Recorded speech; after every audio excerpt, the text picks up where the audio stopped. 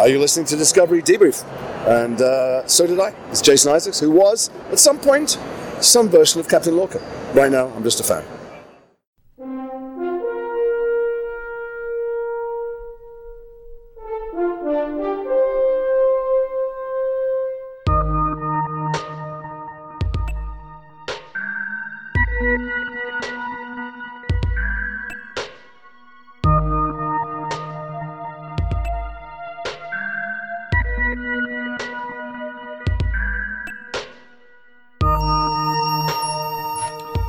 Ladies and gentlemen, welcome back to Discovery Debrief, a podcast setting a course to discuss the future of the final frontier in Star Trek Discovery, Star Trek Picard, Strange New Worlds, Lower Decks, and more. I'm co-host Chris Clow, and I'm joined by our bold panel of Star Trek franchise explorers, including Rachel Clow. Hey! Zaki Hassan. Hello. And Cicero Holmes. I have nothing clever to say. Hey, it's a Tuesday, man. I don't think that anybody would blame you for that. We should mark this moment as we record this. It is exactly 2 weeks before the election. Yeah. And so if we all sound like just a clenched ball of stress, that's why. Right. What's funny is. There was the episode, our lost episode, that was an episode that we recorded back in December, which is only, 6-8 weeks away now.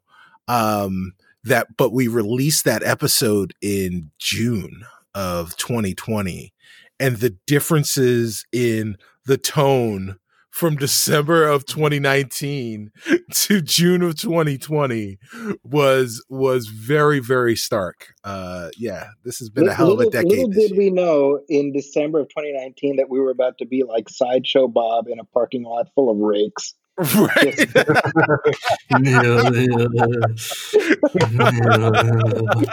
the rest of the year. That was yes. And we didn't even know by June.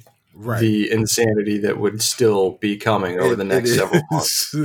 So I think all of us are happily anticipating the end of the election season. Yeah. And, fingers crossed that it goes the way that I know that we all hope. But either way, I think anybody can agree that this has been it's been a season already. Yes. But it feels like it's been going on for way too long. But anyway, everybody, we're finally here after waiting for what seems like a very long 18 months. That's how long it's been since the second season finale. Our namesake series, the one that brought us all together in the first place, the one and only Star Trek Discovery, has finally returned with a brand new season. And obviously, this wait wasn't nearly as painful as it otherwise could have been, strictly speaking about Star Trek content, I assure you, because we've had other series like Picard and Lower Decks in the interim, but this still feels very different since this season, Discovery is pushing eons past canon and taking the franchise quite literally where it has never gone before. So before we actually jump into our episode discussion, I'd like to just catch up because this is the full panel. It's been a while since we've all gotten together. So, Zaki, in addition to bearing the brunt of being a teacher in the middle of a pandemic, how else have you been doing? First of all, thanks again for putting this show together and just having this panel. I feel bad that I tend to pop in infrequently. I'm starting to feel like the John Delancey of this podcast. I'm like, what are we doing now, fellows? It's so nice to have Star Trek back in my life.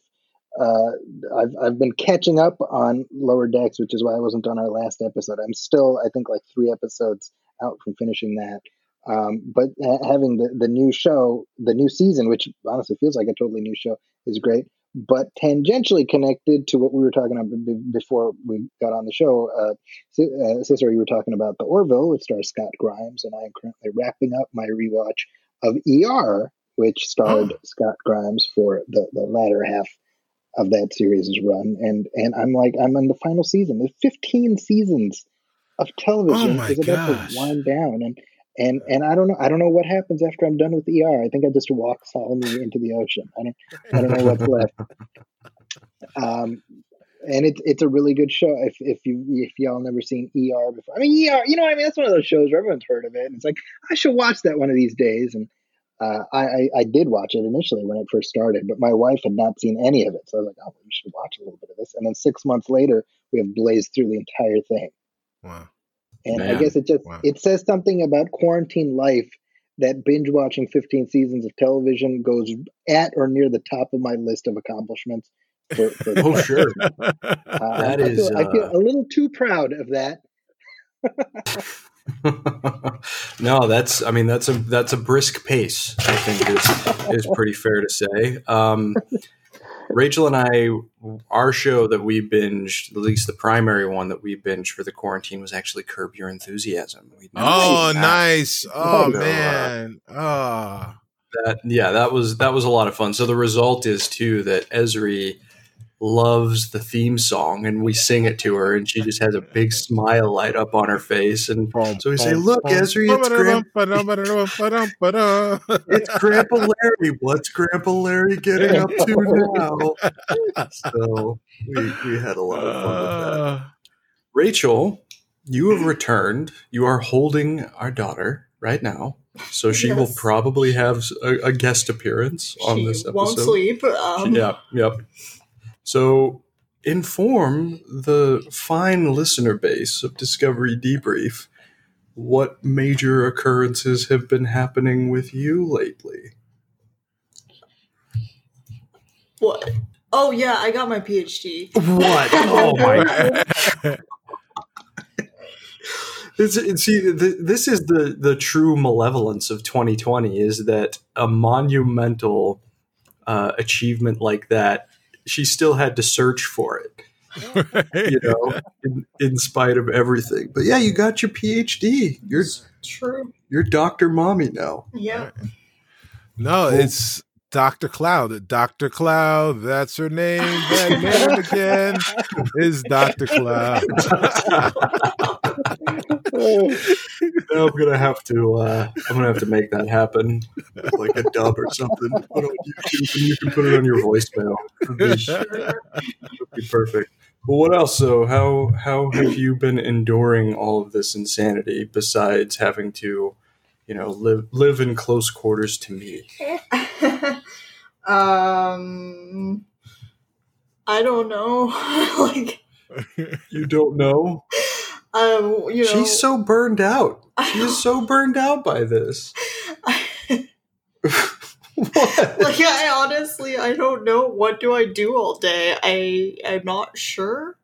You were in a transitionary period. Yeah, I finished my PhD. I don't have a job yet, so I take care of the baby all day, and I guess watch TV. I guess I'm watching Seinfeld. Yeah, Curb inspired her to start taking a look at Seinfeld. Had you not watched it before? No, I'd seen most of the episodes on syndication when I was a kid, but not all of them. Right. And then also, I understand that they hit different when you're an adult. Yes. Definitely. It's kind of funny, though, because I find myself I'm like, oh, wow, Seinfeld's so relatable. And then Chris is like, this show is just about bad people doing bad things. I'm like, oh, jeez. For whatever reason, I have an aversion to the show, I think because of Jerry Seinfeld. If you have to bisect the camps between Larry David and Jerry Seinfeld, I'm way more of a Larry David guy. Interesting. So, I mean, you two both share an affinity for Superman. Yes. Yeah. That is true, and I respect that. I don't know. The shows are entertaining. It's just for whatever reason it hasn't really connected with me, but it doesn't matter. I mean, he also likes cereal, and you like cereal. Well, that's right. good. Yeah. There you go. Perhaps it's because you see too much of yourself in him, and you're like, No, thank you. Clearly, we're the same person. The only difference is about $1 billion, I think. But That's no. a small difference. Well, difference. yeah, of course, very minor. Inconsequential. Yeah. Yes, absolutely. Well, Cicero, you were obviously the person I recorded with last, but how have you been doing? Or have you continued into season 4 of TNG by now? No, I have not. And so what's funny is I have really so I was at a warp pace, pun intended, burning through the first 3 seasons of TNG, and I stopped at Best of Both Worlds. So I finished. So on our last recording, which was just, to be honest, just a few days ago, I had just finished watching Menage a Troy, and the next episode was Transfiguration, and the episode after that is the end of season 3, Best of Both Worlds, part 1. And I watched Transfiguration, but I wanted to be able to watch both episodes of Best of Both Worlds in one sitting. And I haven't had that time yet. I think that's an understandable desire on your part. They actually theatrically exhibited both parts of Best of Both Worlds together when the remaster of TNG came out, and that was a lot of fun. Right. But it actually, and Zachy, I'll be curious about your opinion on this. I feel like I actually prefer to watch it separately because the transition between parts 1 and 2 is just so good. Oh my God. Yeah. I mean, that is I can hear the music in my head. Right. From the time we see Picard as a Borg up till Mr. Worf fire, I can hear it all in my head. Wow. Yeah. Oh yeah. Wow. And I love the story of Patrick Stewart talking about driving around LA in the summer in between seasons 3 and 4, and how a family pulled up in a minivan right beside him and yelled at him, "You ruined our summer." But my story with that episode is I was living in Saudi Arabia at the time. We used to visit the States every summer. So summer of it was 89, right? Summer of 89, where and it's like that window of time when Batman was about to come out, whatever. They show Best of Both Worlds Part 1, and I'm 9, right? So I don't even have a real concept of like a season-ending cliffhanger. Like I don't really know that. So it ends, and I'm like, oh my gosh, okay, I guess we resolve it next week. And then next week was the Yesterday's Enterprise rerun. I was like, wait a minute, what? And then we go back to Saudi Arabia. So I had to wait until next summer when we came back to visit to know if Picard was still on the show. Oh no! This is before the internet, before any of that stuff. Right. I had no idea. Right? Dad, why don't you just watch the next episode on Netflix? Oh my gosh, what's wrong with you? Oh. And so even I didn't end up seeing the actual episode, part 2, until much later, like when we moved back to the States. I just knew, okay, Picard came back somehow, but I didn't know how. Wow. Man. Yeah. So another reason that I'm waiting is that a lot of times I watch these episodes right before I go to sleep. And so often what will happen is I will fall asleep in the middle of an episode, and then wake up, and at some point in the future I will, pick up the episode where I left off. And that is not something that I want to do with this. Like, I want to be able to watch these episodes completely, because I know how important they are and how good they are. So, well, sure. So I want to give them the attention that they deserve. Absolutely. I totally understand the inclination, and I think my daughter agrees with you. Yeah. So that's good to know. Well, Esri always agrees with Uncle Cicero. So she knows what's up. Absolutely. That's right. Well, before we actually jump into the episode discussion, I wanted to gauge the panel's thoughts on some recent news. So let's do that first. I think it's pretty safe to say that right now our cup runneth over, right? Because in a recent piece of Trek movie sourced from an issue of SFX magazine, Star Trek's current steward Alex Kurtzman talked about how he's in the midst of preparing 3 different Trek series to go into active production. And he also said that if not for COVID, then Picard would already be shooting. Please protect Mr. Stewart, everybody. Right. But he also gave some service to the idea that forthcoming Pike and Enterprise-centric series Strange New Worlds actually benefited from the pandemic. He said the silver linings are that Akiva Goldsman and Henry Alonso Myers are ready to show up and able to get ahead with scripts. By the time we go back into production, we'll have a lot of scripts ready to go, which is not usually how it is for us. We're always running ahead of the freight train, and that is production and trying not to get flattened. But this time we actually have some advance warning with a lot of prep time. And Kurtzman also said that though he's not involved with the franchise on film anymore, he'd like to see those 2 divisions unify, since the continuity and unification between them would be, quote, good for Star Trek. So, guys, this feels like an embarrassment of riches, since we have so much Trek to keep us busy. But what do you make of all of this movement that the franchise is seeing, particularly since it was so dormant for so long? Zachy? Well, I think this is what the streaming age allows for. I mean, if we're talking about the old network paradigm or the syndication paradigm, I mean that in Star Trek got squeezed out of that.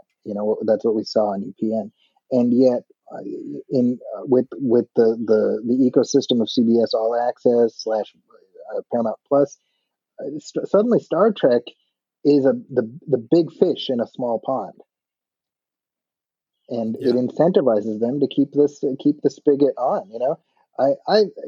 This has been my mantra ever since we started this show. If you don't like this flavor of ice cream, there's plenty of flavors for everybody. But we are living that right now. My gosh. Yeah, most definitely. Cicero, what do you make of it? I'm scared, man. I'm terrified because I it makes me think of Icarus. I think there is a chance that we are flying too close to the sun. I know that last time you guys heard my voice, I had said something about the fact that I thought that there may be I was worried about there being too many shows, but because tonally Lower Decks was so very different, it washed that fear away. But I don't want them to keep flooding us with new series and new franchises to create the type of fatigue that no fan really, really wants. So that part worries me. But the part that is good, and what Kurtzman said, is the fact that Akiva Goldsman and the rest of the writers have had a chance now to actually go through and flesh out some scripts and create an entire cohesive story before they start shooting. As Kurtzman, as we had kind of not predicted, but surmised as we were doing our reviews of episodes and of seasons of both of Discovery and of Picard, where it seemed like towards the latter half of those seasons, they had so many more ideas than they had actual time to film them. And it wound up compacting a lot of story into very short periods of time. And I think that this because of COVID, the blessing in disguise is they can now flesh out those stories so that we don't have the same issue that we had at the end of season 1 and the end of season 2 of Discovery, and quite frankly the end of season 1 of Picard. So I'm really looking forward to that. As far as the films, CBS All Access is supposed to become Paramount, whatever, Paramount Plus, or whatever dumb name they decide to brand this, brand the service that I'm paying money for into. So like, yes, you can marry all that stuff, but like the thought behind the idea makes sense and would potentially lead to more engagement throughout the entire fandom. It just opens itself up to more and more problems. Like, you can't have a show with Pike and Spock on the streaming service and then have a movie with Kirk and Spock and it's a different Spock, and then say they're all in the same universe. Right? So you think then that Kelvin timeline on the big screen is not the way to go? No, yeah, I just think it just opens itself up for just so many problems. Like, the last thing you really need to do with Star Trek fans is create paradoxes, like real world paradoxes within your fandom. Because if there's any group of fans that will find those things and will take to Twitter or, take to spaces and talk about those problems in responsible and real ways that have to be answered for, it would be Star Trek fans. Like, the whole point behind us is that we're uber nerds. So like, you don't create these types of, if you're going to create a paradox with this kind of stuff, do it in another series. Like, you'd be better off doing it in Star Wars than you would be in Star Trek. Well, I think one of the big tests in terms of that will probably be whenever Warner Brothers gets its act together and releases a Flash movie, right? Because, the TV show conceivably is going to still be running for a while. Right. And people have already been introduced to a cinematic version of The Flash. And if those things are concurrently running, and that's a movie that's going to have Michael Keaton and Ben Affleck playing at least two different versions of Batman. Right. Nowadays, I think the audience is sophisticated enough to keep up with that, but I don't think that diminishes your point. I think it's different in comics where you've already established parallel universes, right? Where you've gone ahead and you said that we've got different, and now that they've united the worlds in the New 52 and Flashpoint for or Infinite Earths on the Arrowverse, I guess, or the Flashverse, whatever it is. Comic book fans have been conditioned to understanding that there will be multiple versions of this character played, as different people, because that's already been established as canon. Where Trek did it in the Kelvin timeline as this goofy time paradox, but like, they haven't done it where they would be contemporaries. When they do that, they have the mirror universe and each character is played by the same actor, and it's just a mirror version of them, not by different actors. And you say, oh, well, we're 25 years apart, and that is why we look slightly different. Sure. Yeah. I think I understand where you're coming from. Rachel, what do you think about this? Oh, Esri has an opinion too. Of course you do. Yeah. She was quiet the whole time you guys were talking. Well, give her a chance to, like, you never call on her specifically, Dad. She has opinions about this. She cares about fandom. She cares about canon, and nothing excites Esri more than time paradoxes. Of course not. No. Everything is a time paradox to her. Got a time paradox in my diaper. Yes. But the mass, proliferation of Star Trek and the movies, and do you think that stuff should intersect? Should it stay separate? I think that it's a nice wish that he has to sort of combine the movies and the TV.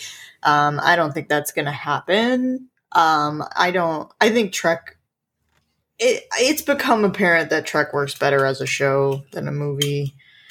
And I honestly, like, I don't know what movies are going to look like after next year. Sure. Right. Because the whole ecosystem is going to be really profoundly changed. And I think that they are going to have to think about the economics of movies in a different way and what they produce and how they distribute. And so I don't think that that's going to happen with theatrical movies in the Kelvin timeline being produced, or something like a Discovery movie or something being theatrically released. I do think they might do sort of made for CBS All Access or whatever it's going to be called in the future, like movies for that. It's been a long road. Yeah, they could do that. Like anything that's going to be released on streaming, I think is, probably good to go. But yeah, show me give me Star Trek West Wing with President Archer. Oh, jeez. Okay. Well, I mean, I feel good about it. I feel like I would be so happy if there was just always a Star Trek on, like, one going on CBS All Access. It seems like that's the direction they're moving. Yeah, like, that would make me happy. If there starts to be, like, overlapping ones, I think that it, might be a little bit saturated, but who knows? Yeah. Who knows how I feel? Because, like, Lower Decks is so different from Picard and from Discovery and yeah. So. Well, I mean, I think that that's a good point too, though, because one of the things that Cicero and I talked about last time was that the arrival and apparent success of Lower Decks almost turned Star Trek into a medium unto itself. Yeah, kind of. It's just, it delivers different stories within different genres, but in the encapsulation of this one universe or multiverse or however you want to look at it. But it just goes back to what Zachy said about ice cream flavors. There's plenty of them, and they're making more on a regular basis. So excellent. All right. Well, I think we'll leave the news discussion there because we have quite an episode to talk about here. And this is a very I'm interested in getting into it with you guys. So let's jump into our discussion for the season 3 premiere of Star Trek Discovery, That Hope Is You, Part 1.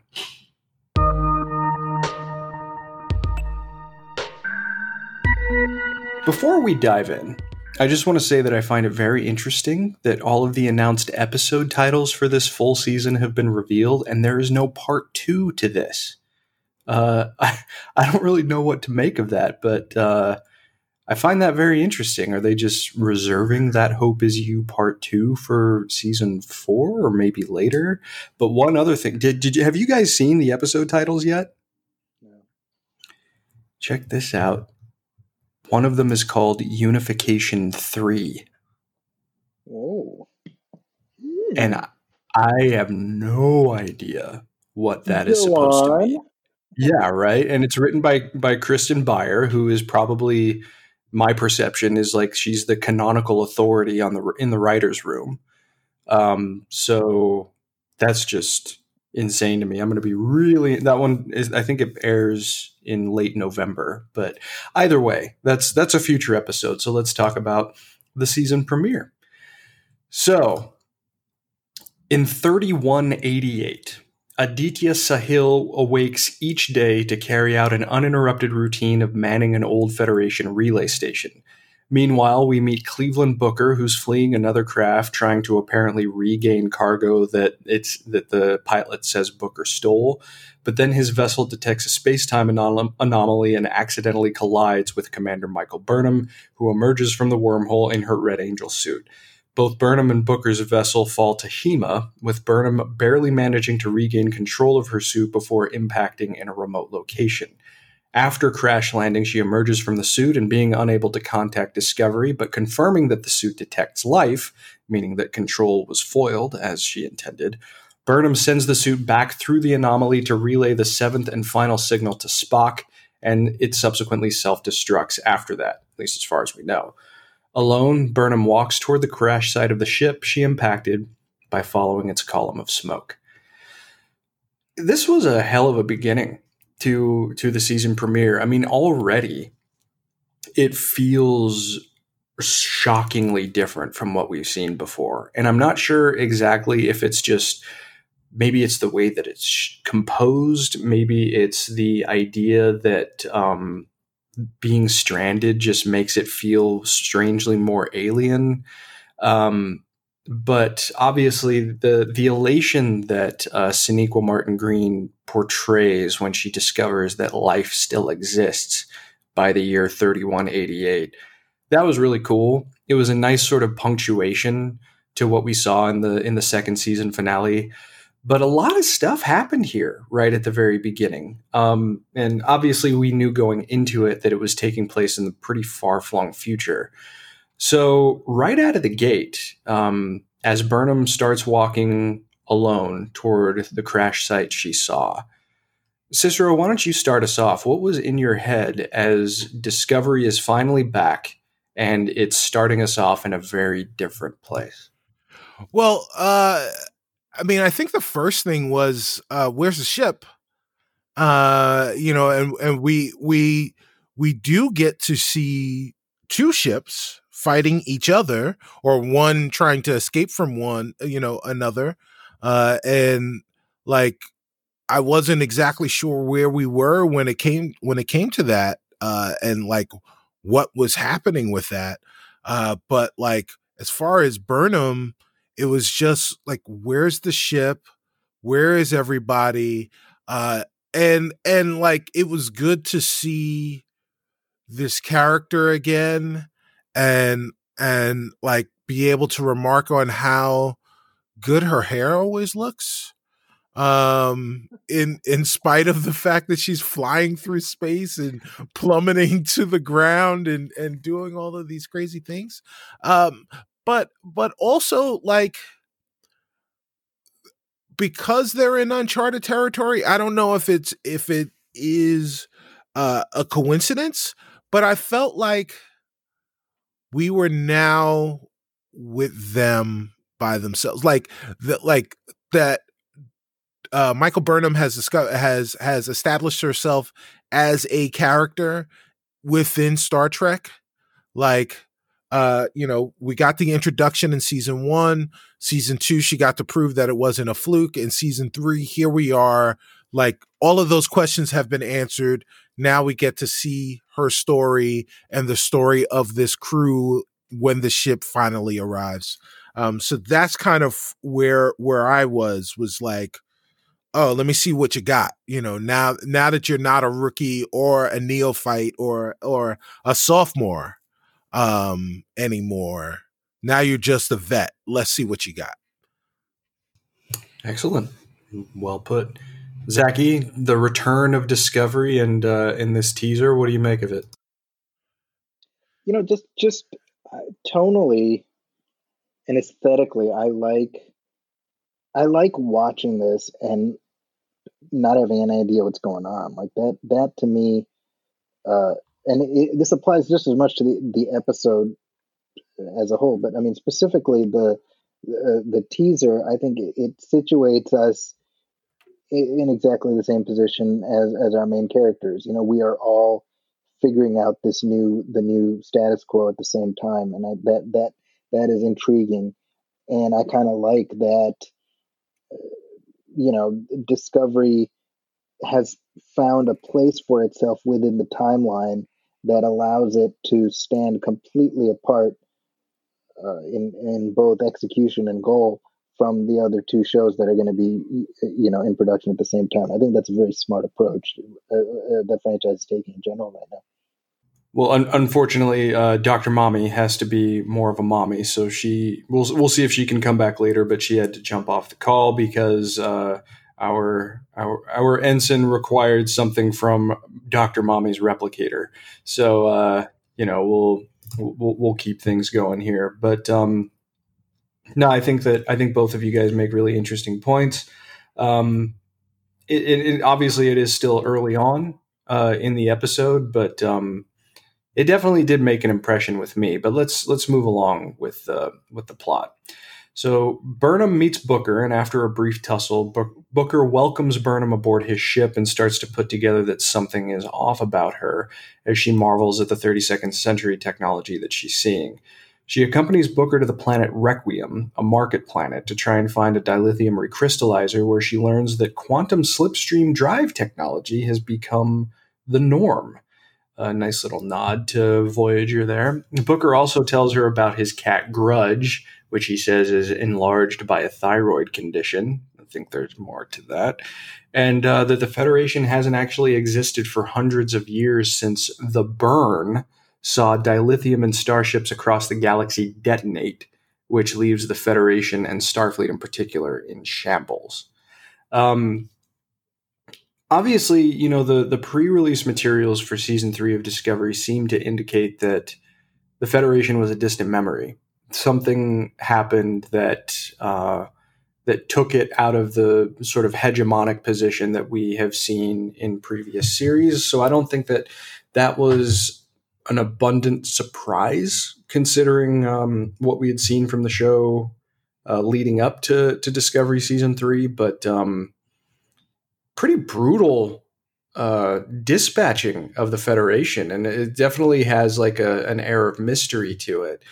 But it does feel appropriate to me that a galaxy without the Federation feels very, very directionless. And I know that was probably the intention, but really, if you want to try and create a Star Trek series that is far away from every other element of the franchise that we've seen, even far beyond Daniels' time that we met in Enterprise, this is an interesting way to go about it, and it instantly gives Burnham, who is, I think she can be accurately described as a Federation patriot.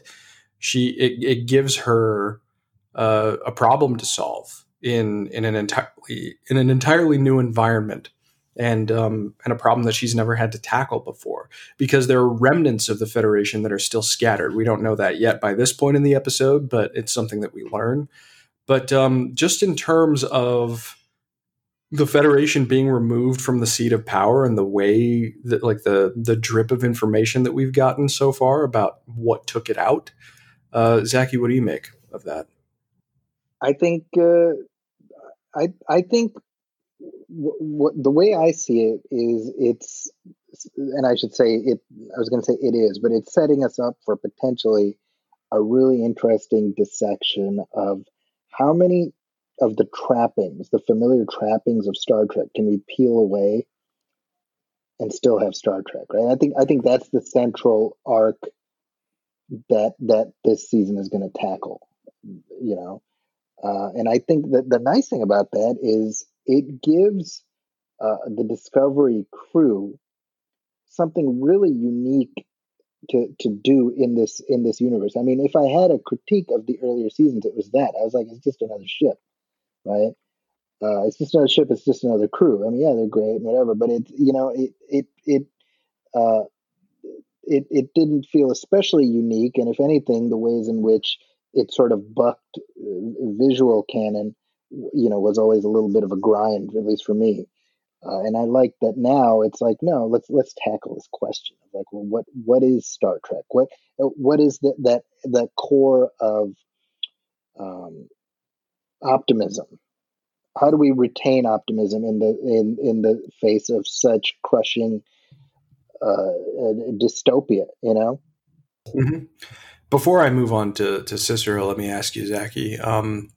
Do you think that partially that question could have been answered by season 1 of Picard? I mean, obviously the Federation is still around by the time that show takes place, but a lot of the familiar trappings, like the command structure and the institution backing Picard and taking place on a starship, that stuff was absent. Is that kind of a lower step of a dry run to what Discovery is doing here, or are they wholly separate in your mind? No, I think there is some connective tissue there, but I mean, to me, I view Picard much more as a personal journey, right? It's really about Captain Picard viewing, what he said. Right? It wasn't the Federation anymore, right? So this is him. Kind of, he's a broken man, and it's about him reclaiming his own core of optimism. And so there is that connection. I think that links both of these shows. But I think aspirationally, Discovery has a bigger reach in front of it right now. Mm-hmm. Sure, very understandable. Cicero, what do you make of the information that everything, the information that we gleaned about the Federation, seeing a little bit more of Booker, meeting Grudge? How did all of this part of the episode combine for you? Well, I mean, all of that was really cool. I mean, personally, I love the fact that we have spent probably the first 10, 20 minutes of the episode seeing characters. And who have we seen?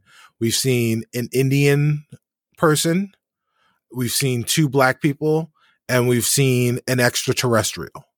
We have yet to see a white person on the screen.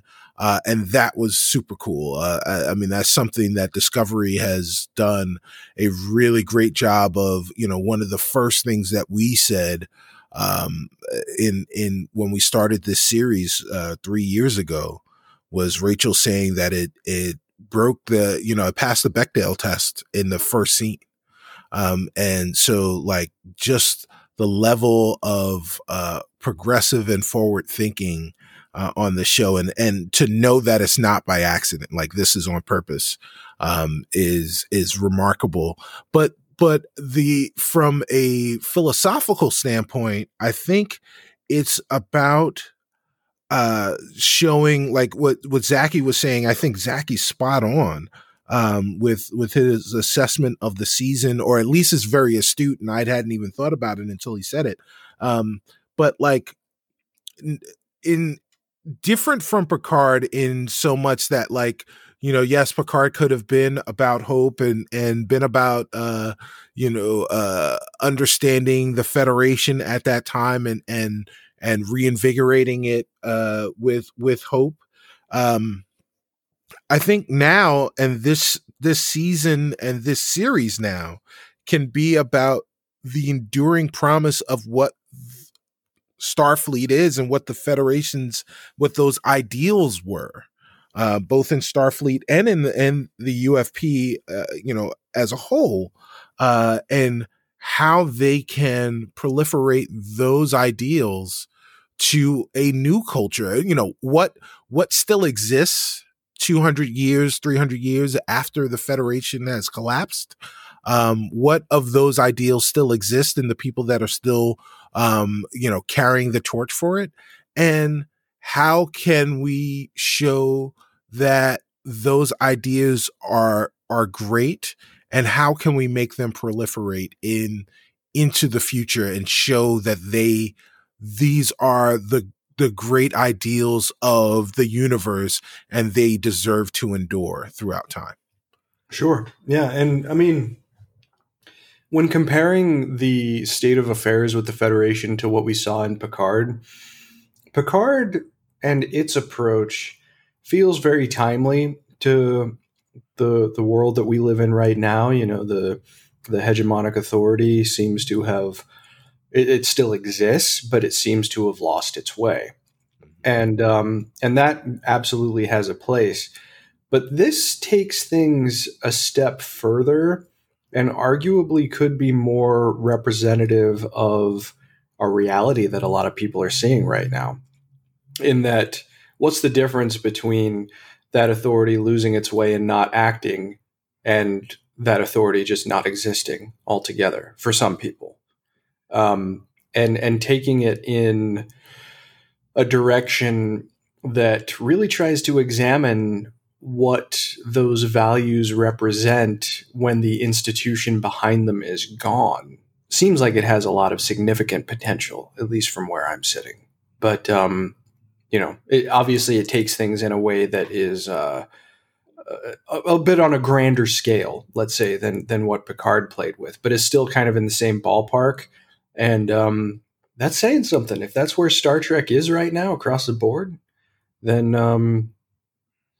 it's troubling, but it's also timely.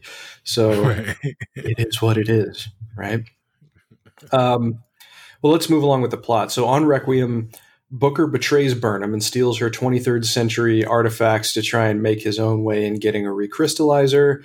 Burnham is detained and sprayed with a purple truth gas, and she starts telling her captors about where she's from and more about Booker. That leads them all to try and corner Booker, and after sharing a moment, Burnham and Booker actually work together to escape and eventually transport into a body of water, evading capture for the moment. Apparently that's enough to evade capture. Burnham's been injured by a shot on her arm. Booker uses telepathic abilities to call a Hema water plant forth from the water, and a liquid extracted from its leaves will prevent infections. He then reveals he carries a device that can communicate via subspace, which is annoying to Burnham, but is also weirdly amusing to her as well. But she tries to use it. She's not able to contact Discovery. That's when Booker asks her flat out if she's a time traveler, which Burnham confirms. And he notes to her that time travel was outlawed after the Temporal Wars. And I just can't help but conjure images of Enterprise right there. So, Zachy, let me throw it to you first. Two things. First of all, the relationship, the burgeoning relationship that Burnham and Booker have. Is this a pairing that you're bought into? Can you see yourself going on the full journey for the season with these two people? And also, too, the temporal wars. What do you make of that stuff? So I'll start with the second part first.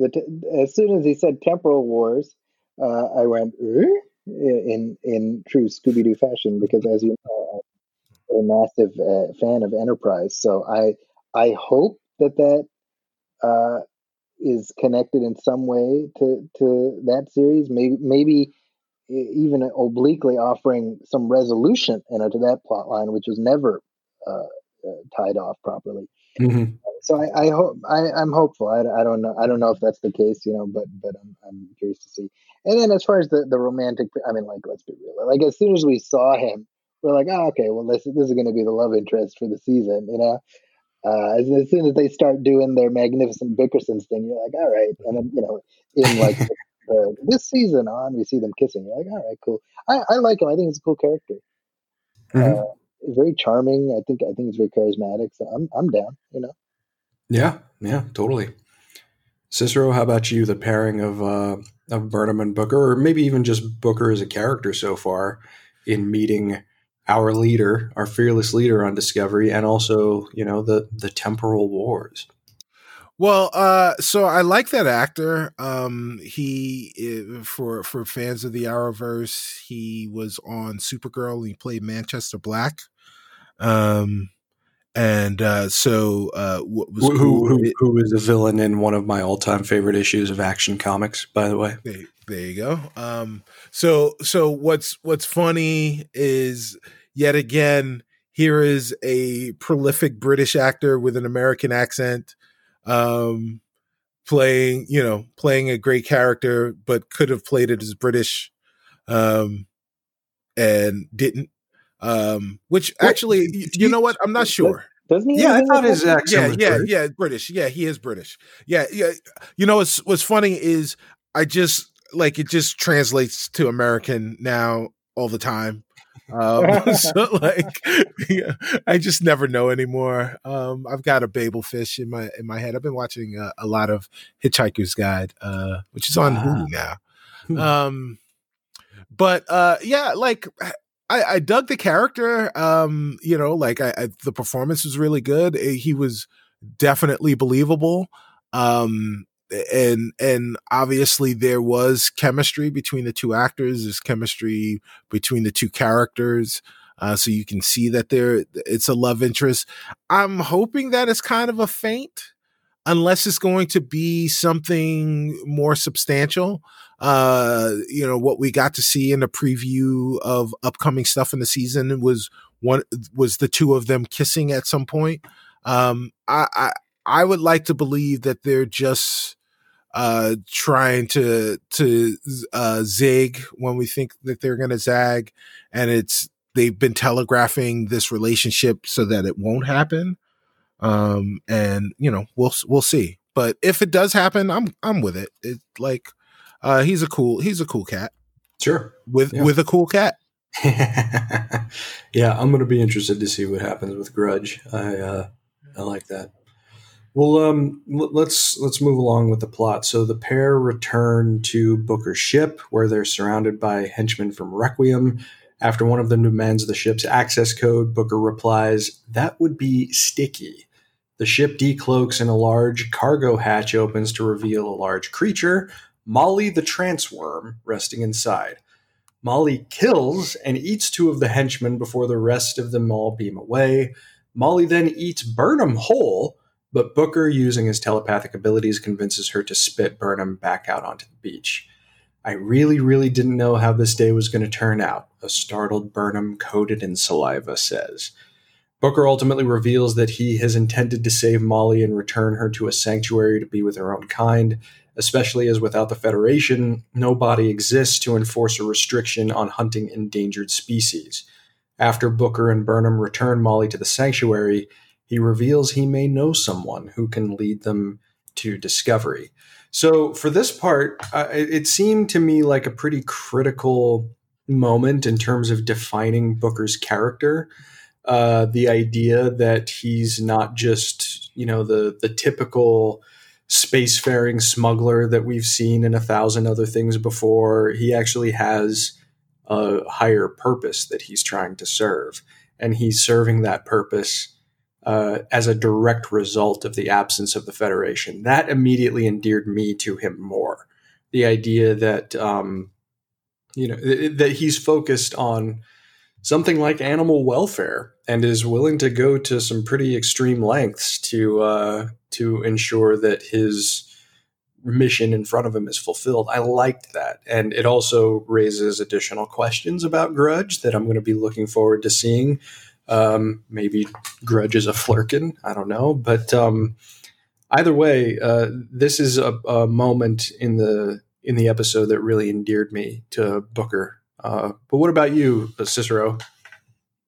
Did that moment endear me to Booker? I mean, I was already bought in.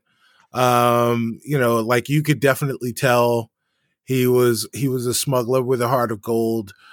It was clear that he was a good fighter when he was fighting with Burnham. So I don't think that he was actually necessarily trying to kill her at that particular moment. But then what he realized was that he couldn't with Burnham really, really quickly into that fight. But I definitely saw in those moments that he was someone of good moral fiber, whatever constitutes as good moral fiber in the 33rd century or whatever, whatever it is, whatever we can possibly understand, to 11 centuries in the future. But like he seems like a good dude. He's a cool cat, and everyone needs a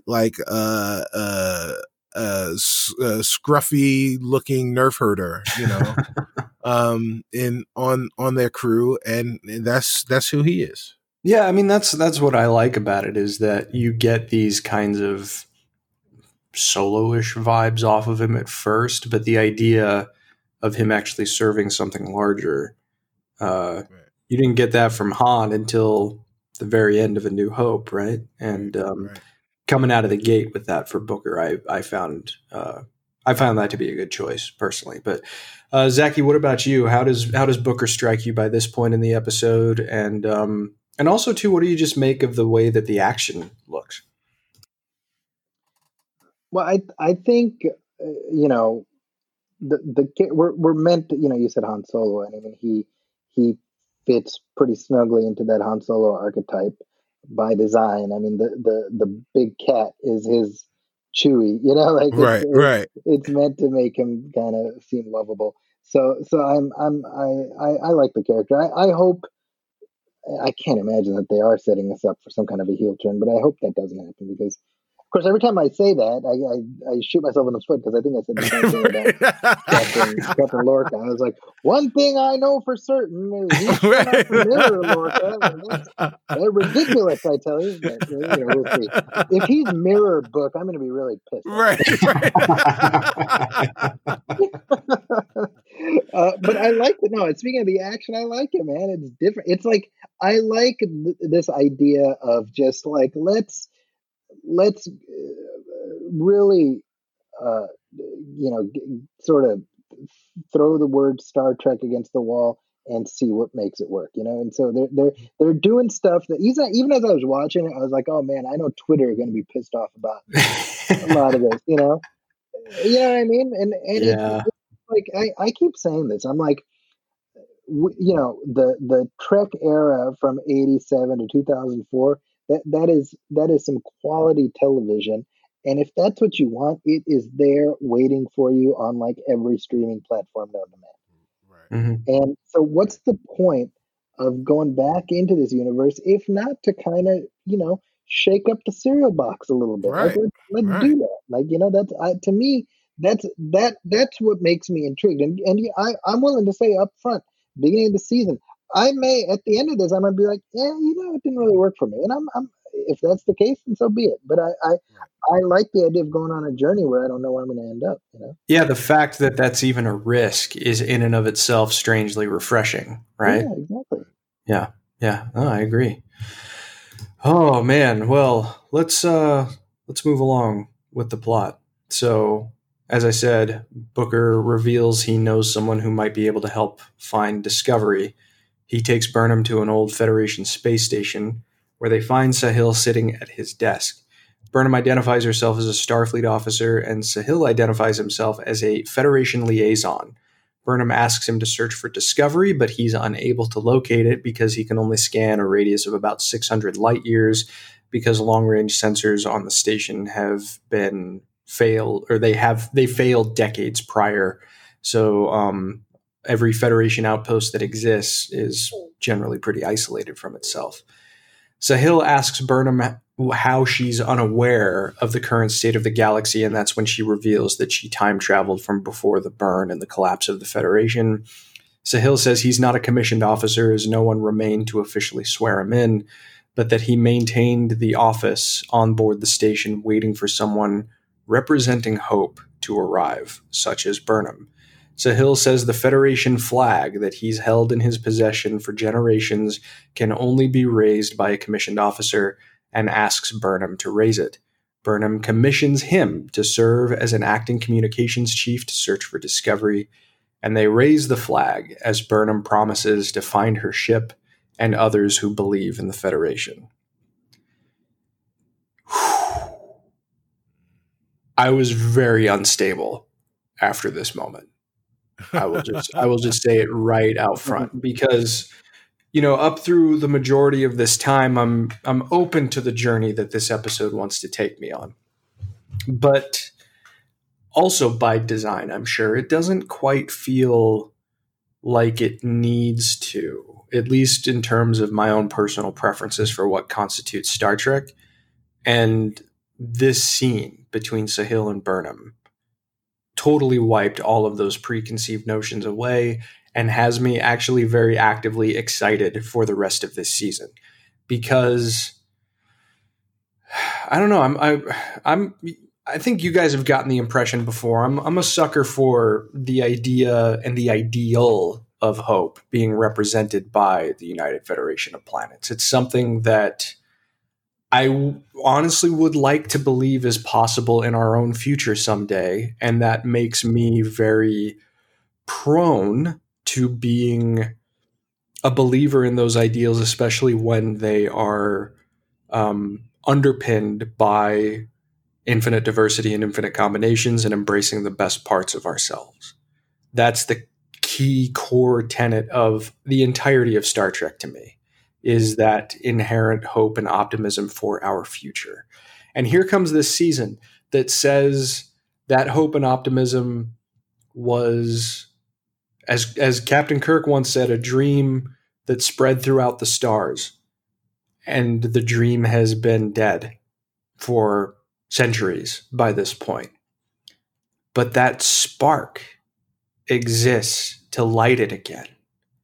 And I know it probably sounds hokey when I'm talking about it like this, but that's what I want from Star Trek. I want that optimism. I want people to have a reason to feel it. You know, I want people to think that there is something worth striving for that is achievable when we pool our resources, we get past our petty differences, and we just strive to achieve for the sake of achievement and for the sake of advancement.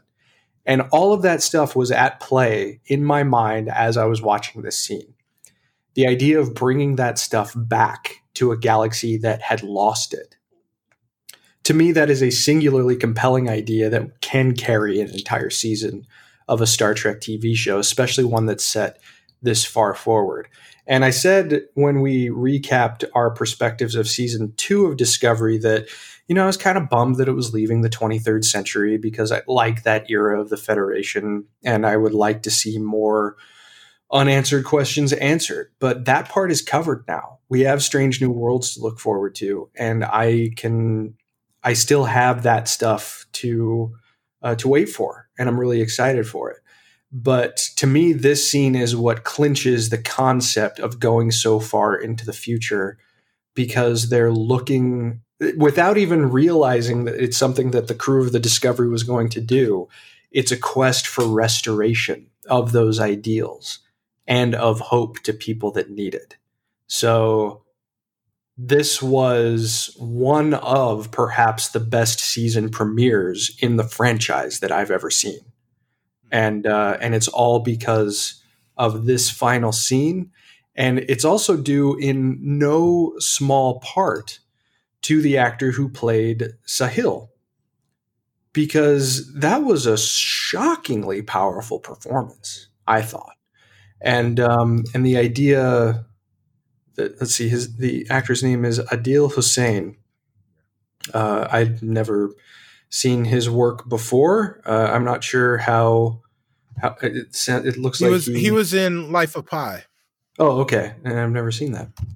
Oh, but great film. I've heard that. I just never got around to it. But no, this was for everybody who doubts Discovery as true Star Trek, and I don't normally like to give those people the time of day because that's a discussion that often starts in bad faith. But really, the conceit of this scene, to me, not only defines this episode, but it potentially defines this series, especially since we know that this series is staying in this time frame for the foreseeable future and probably for the rest of its run. And I liked it. I'll just put it that way. Zachy, let's go to you. How about you? What did you like this scene? Maybe you didn't like it as much as I did. I probably liked it more than a rational person should, but I'm curious about how it landed with you. No, I'm with you in terms of, you know, and I agree the performance helped a lot, but you know, the concept of what the Federation represents, it represents the goodness in all of us, right? I mean, what Star Trek in the past has shown us is that this is an organization that through the you know, they don't enforce their rules through, you know, gunboat diplomacy, you know, but instead it's an organization based on mutual cooperation. Well, I mean, you know, in an ideal world, that's what America should be. I mean, obviously it's not, right? And so in many ways, you know, you drew a parallel with everything, you know, with our current sort of political moment. And that's you can't convince me that this storyline was not in some way, shape, or form a reaction to what's been going on in our country for the last several years. I mean, it's, the same way the Zindi arc was a response to 9/11. I think this is a response to Trumpism. You can't convince me otherwise. Right.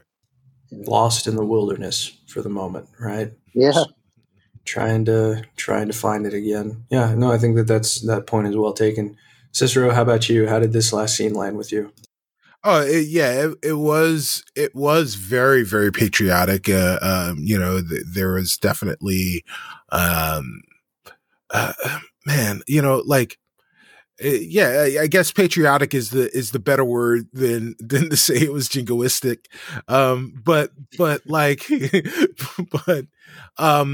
it was very much like, what you said, Chris, that it was about, reminding, Burnham, reminding the galaxy at large, reminding us as the viewer, and reminding America, through us, that there were ideals that at one point we either may have achieved, but we, even if we never achieved them, we always strive for them.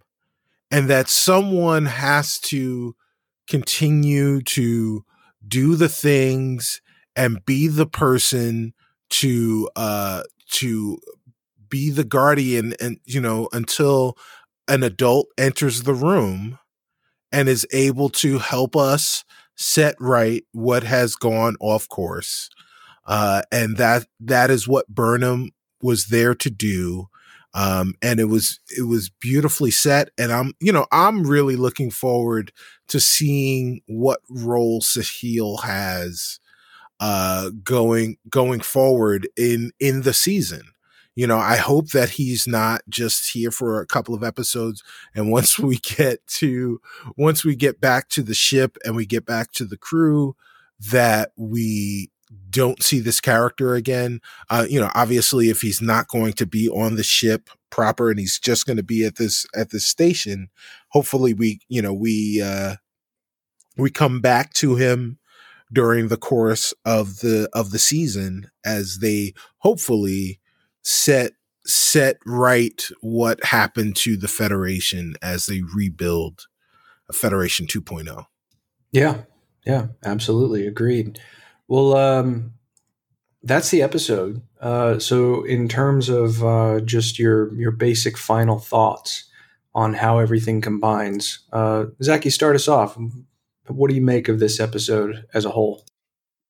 It does a good job of setting up, as I mentioned earlier, the question that drives the season, but also being a really nice mission statement. I mean, we get a nice contrast of, here we are, our protagonists are 900 years out of time. And so then the question really comes down to, are those values that define not only their lives, but their entire reality, are those archaic? Do they have any meaning, a millennium removed? Isn't that interesting? Yeah, absolutely. Very well said. Cicero, how does everything combine for you when you look at the whole episode? It was a great first episode. I do have a gripe, and I don't know if it's a petty one or not. I don't know. But like, we didn't see the crew. We didn't see the rest of, and I know that's part of the story. I know that's part of the mystery that is yet to be solved. But we know they're going to be back. We know that they're there. But there aren't that many episodes in a season, and to have one that was completely devoid of this crew to create some weird, either, I don't know if it was supposed to create a weird sense of drama, like, oh, is the ship going to be here? What's going to happen? But like, we don't have a lot of time with this crew. So I would love to see them as much as we possibly can, and we didn't see them in this episode. Sure, and I think that's understandable. Yeah, but I mean, outside of that, like if we're trying to serve two masters, I understand that they had to serve the narrative master in this particular instance, and and hopefully when it's all said and done, it pays off. Like that was the right decision to make, and I'm trusting that it was. Like they thought about it, and this is the decision that they came up with. Well, also too, you're a Saru stan. Right. Yeah, that is also correct. also factual. Yeah, of course. And I'm looking forward to seeing him again too this week. But no, I think that point is well taken. This is a very kind of isolated start to the season without the rest of the characters, and we still, it's the questions rattling around in my head as we get ready for the second episode is that, well, I mean, I think Georgiou's going to be on that Section 31 show that's still apparently in development. How the hell is that going to happen? One of my biggest questions. I'm so confused by that. Yeah. I mean, it seems like they're pretty effectively cut off from the 23rd century. But hey, maybe, I don't know, maybe with the revival of the Federation comes a revival of Section 31. But I think Ash Tyler is supposed to be on that show too. So lots of questions about that. Yes. But yeah, and obviously I like the episode too. I'd like to toss us out by actually going over the continuity notes for this episode compiled by the fine editors at Memory Alpha on this episode's individual page. So obviously this is the first episode set entirely in the 32nd century. Events in the 32nd had previously been referenced in Perpetual Infinity, another Discovery episode. Because this episode takes place in the year 3188, it's set chronologically later than all but at most 2 other episodes of Star Trek produced to that point. Living Witness from Voyager is set anywhere from the 31st to the 38th century, with the bulk of the events covered in the episode happening around 3074. And Calypso, nearly a millennium after the crew of the Discovery abandoned the vessel, though it's unknown when that event occurs. That was a short trek. I like Living Witness as a Voyager episode. I thought that one was fun, where the Doctor has to set the record straight about the crew a millennium. Yeah. Yes. Yeah. The temporal wars, including the temporal Cold War, impacted Jonathan Archer and the NX-01 on numerous occasions. Booker mentions the Gorn are active in the 32nd century, in addition to past appearances in the original series, in the animated series, and Enterprise, and Lower Decks, and the Gorn skeleton that was displayed in Lorca's lab in Season 1. This episode constitutes the first evidence that Burnham is aware of the Gorn, which is kind of interesting. Booker mentions a quantum slipstream drive previously used in a few episodes of Voyager, including Hope and Fear, Timeless, and Think Tank, and solar sails, which were last seen in Explorers in DS9 and mentioned in Star Trek IV. Recrystallizing dilithium was also mentioned in Star Trek IV and in the short trek Runaway. And Booker also mentions trilithium, best known for its appearance in Star Trek Generations. The flag of the Federation displays considerably fewer stars than previous iterations, only 6. This suggests the Federation may redesign the flag about every 20 years. It seems like kind of a supposition, but okay. And this episode includes the first appearance of a Betelgeuse, specifically Cosmo trait, since Star Trek The Motion Picture, and the Amazarons appear for the first time since Star Trek VI, marking their only TV appearance. And the Lorians, best known as the species of Morn in DS9, make their first live-action appearance since the DS9 finale, and they also appeared in an episode of Lower Decks. Cardassians show up and appear for the first time since an episode of Enterprise, actually, Dead Stop. And in addition to the Orion language, some holographic displays also feature the Malkorian language. So already they're packing a lot of Easter eggs into this show, and it's starting to give us sort of a sense of, wow, this is after everything. You know, if Burnham is occupying the same space as Cardassians and Lorians, then who knows what we're going to be up against in the weeks to come. But I'm pretty excited to see how things shake out. But any final thoughts before we dismiss? What are your frames of mind as we get ready to take on Season 3 of Discovery? Zachy? Like I said, I'm excited to see where things go. I agree with Cicero's point about not seeing the actual, the titular ship and its crew. I think it would have been nice, but maybe from a narrative point of view, if Burnham is our entry point, then rather than sort of cutting back and forth, no, we're going to find out the same time as she does what state Discovery is in, and where their crews ended up. So I suppose there's some appeal there of we know we're going to end up with the crew, but how we get there, we don't know. That's kind of interesting. Certainly. Yeah. Very well put. As always, Cicero. Yeah, what Zachy said, like, is and I realized that Zachy kind of agreed with me. Paradox, no, we're in the infinite loop. But like, I'm here for the ride, and I've kind of been here for the ride, for the entirety of the series. Mm-hmm. And we're all kind of in for the ride if you're going to watch a show and then tune in the next week to see what happens. So I'm much like you, but like I'm excited for it. I really love this show. I think they're doing great things. I think that as Rachel said earlier, #Rachel was right. That entertainment, big budget entertainment is going to go through a very crucial evolution for what it is in this new marketplace and in what society is. And I think while they're figuring that stuff out, shows like Discovery, with the production value that it has, is going to be one of the things that studios will look at to see what is possible on these premium streaming subscription services, and look to model their entertainment going forward, probably after shows like Discovery. Mm-hmm. So I'm very excited to see what this show that I would prop up as some of the best television from a narrative and effects standpoint on the medium right now, what it will do in its third season. Excellent. Very well put.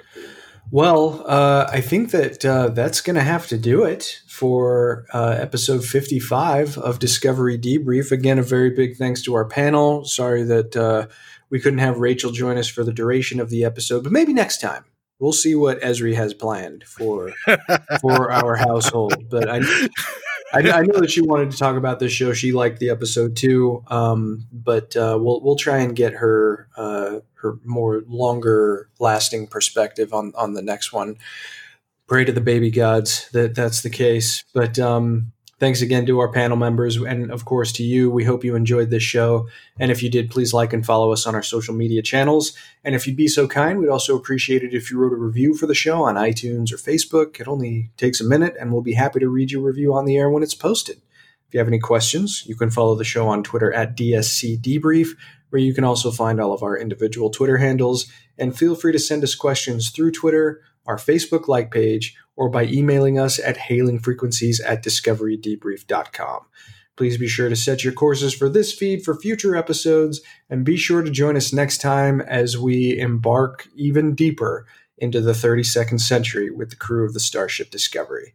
As always, though, until we meet again, please go boldly, my friends.